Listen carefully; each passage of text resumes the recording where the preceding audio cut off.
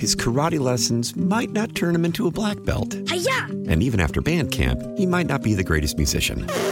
But with the 3% annual percentage yield you can earn on a PenFed premium online savings account, your goal of supporting his dreams... Thanks for everything, Mom and Dad. ...will always be worth it.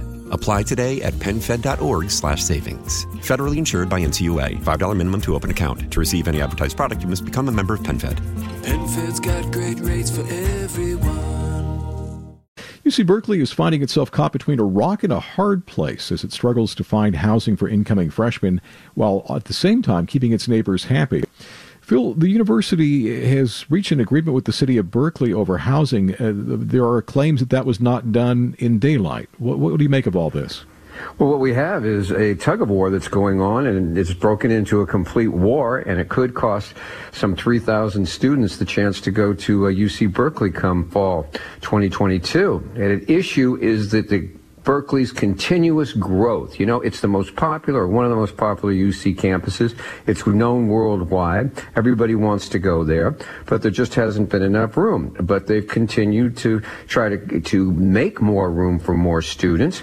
And as a matter of fact, they're making plans for 12,000 more. Well, the thing is that they haven't built the housing for it. That's been impacting the neighborhoods around there. And both the city of Berkeley at one point and the neighborhoods filed suit against UC.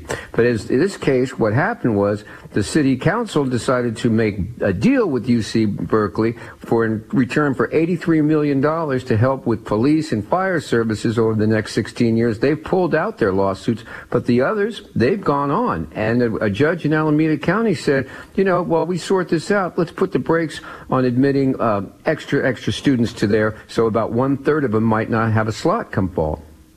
And so there was legislation introduced today by Scott Wiener, but if I understand it correctly from Margie's piece, I mean, this was in the works for a while. It was in the works for a while. The Wiener legislation he's been a champion for building more housing, especially in areas that are highly impacted. But that's controversial, Patty, because not everybody wants high rises going up. And in one case, they're talking about putting up a 16-story tower at People's Park, you know, which is not, you know, that's always a touchy issue. People's Park, the history back there in the flaming 60s, you know, the idea of building there. But the thing with Wiener's legislation is it's got to, even if it passes, it wouldn't be going to effect for another year. So it's not going to affect this immediate problem. Now, UC Berkeley is appealing this to the state Supreme Court. We'll see how it plays out.